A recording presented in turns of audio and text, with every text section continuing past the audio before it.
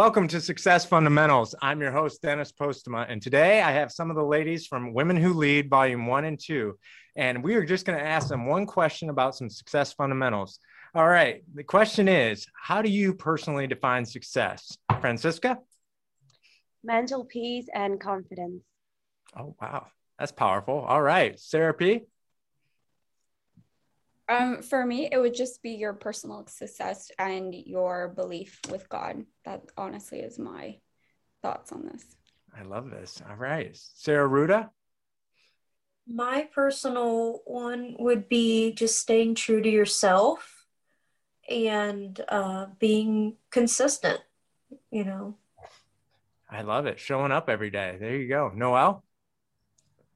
Yeah, I would say like time freedom as well as peace of mind. And there's a combination in there. I'm not sure if there's a word that exists to combine both of those, but having peace of mind and time freedom in your day to kind of spend time with family, with God, and be able to choose what you do with your day.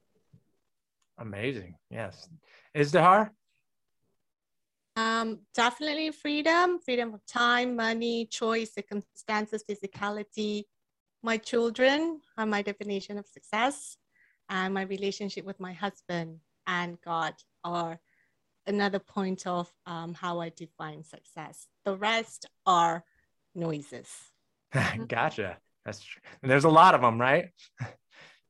Yes. All right. Yeah. Charlene?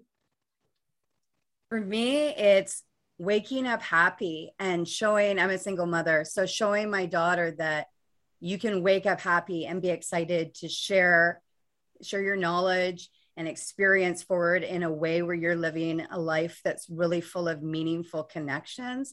And that truly feels successful, because when you truly connect and feel like you are living your passion, living your light in the way that you were really intended to, and you're genuinely happy, that's the best gift that you can offer forward to anybody. And if I can pass it on to my daughter so she can live a life happy, I'm excited. That's amazing. Thank you very much. Monica? Well, I love inner peace, but first, for me, I would say success is measured by growth and the discomfort that you experience from growth. You know, I think the butterfly is a perfect example of success. Oh, nice. That's a good comparison, really, because it's really just trying to get your own personal record or your PR for the day or the PR for the week. So just comparing yourself to you and continue to grow. That's a good point. Yes. Jan? I would say leaving the world a better place as a result of being here, whether it's by successfully raising a child, being successful at work, being grateful for anything and everything, and just enjoying this extraordinary journey we're on. Thank you very much. And thank you, ladies, for sharing. Really, these ladies are what defines success. They're in Women Who Lead, Volume 1 and 2. And we're so excited. We just recently inducted these ladies into the Motivation and Success Hall of Fame. So congratulations, ladies.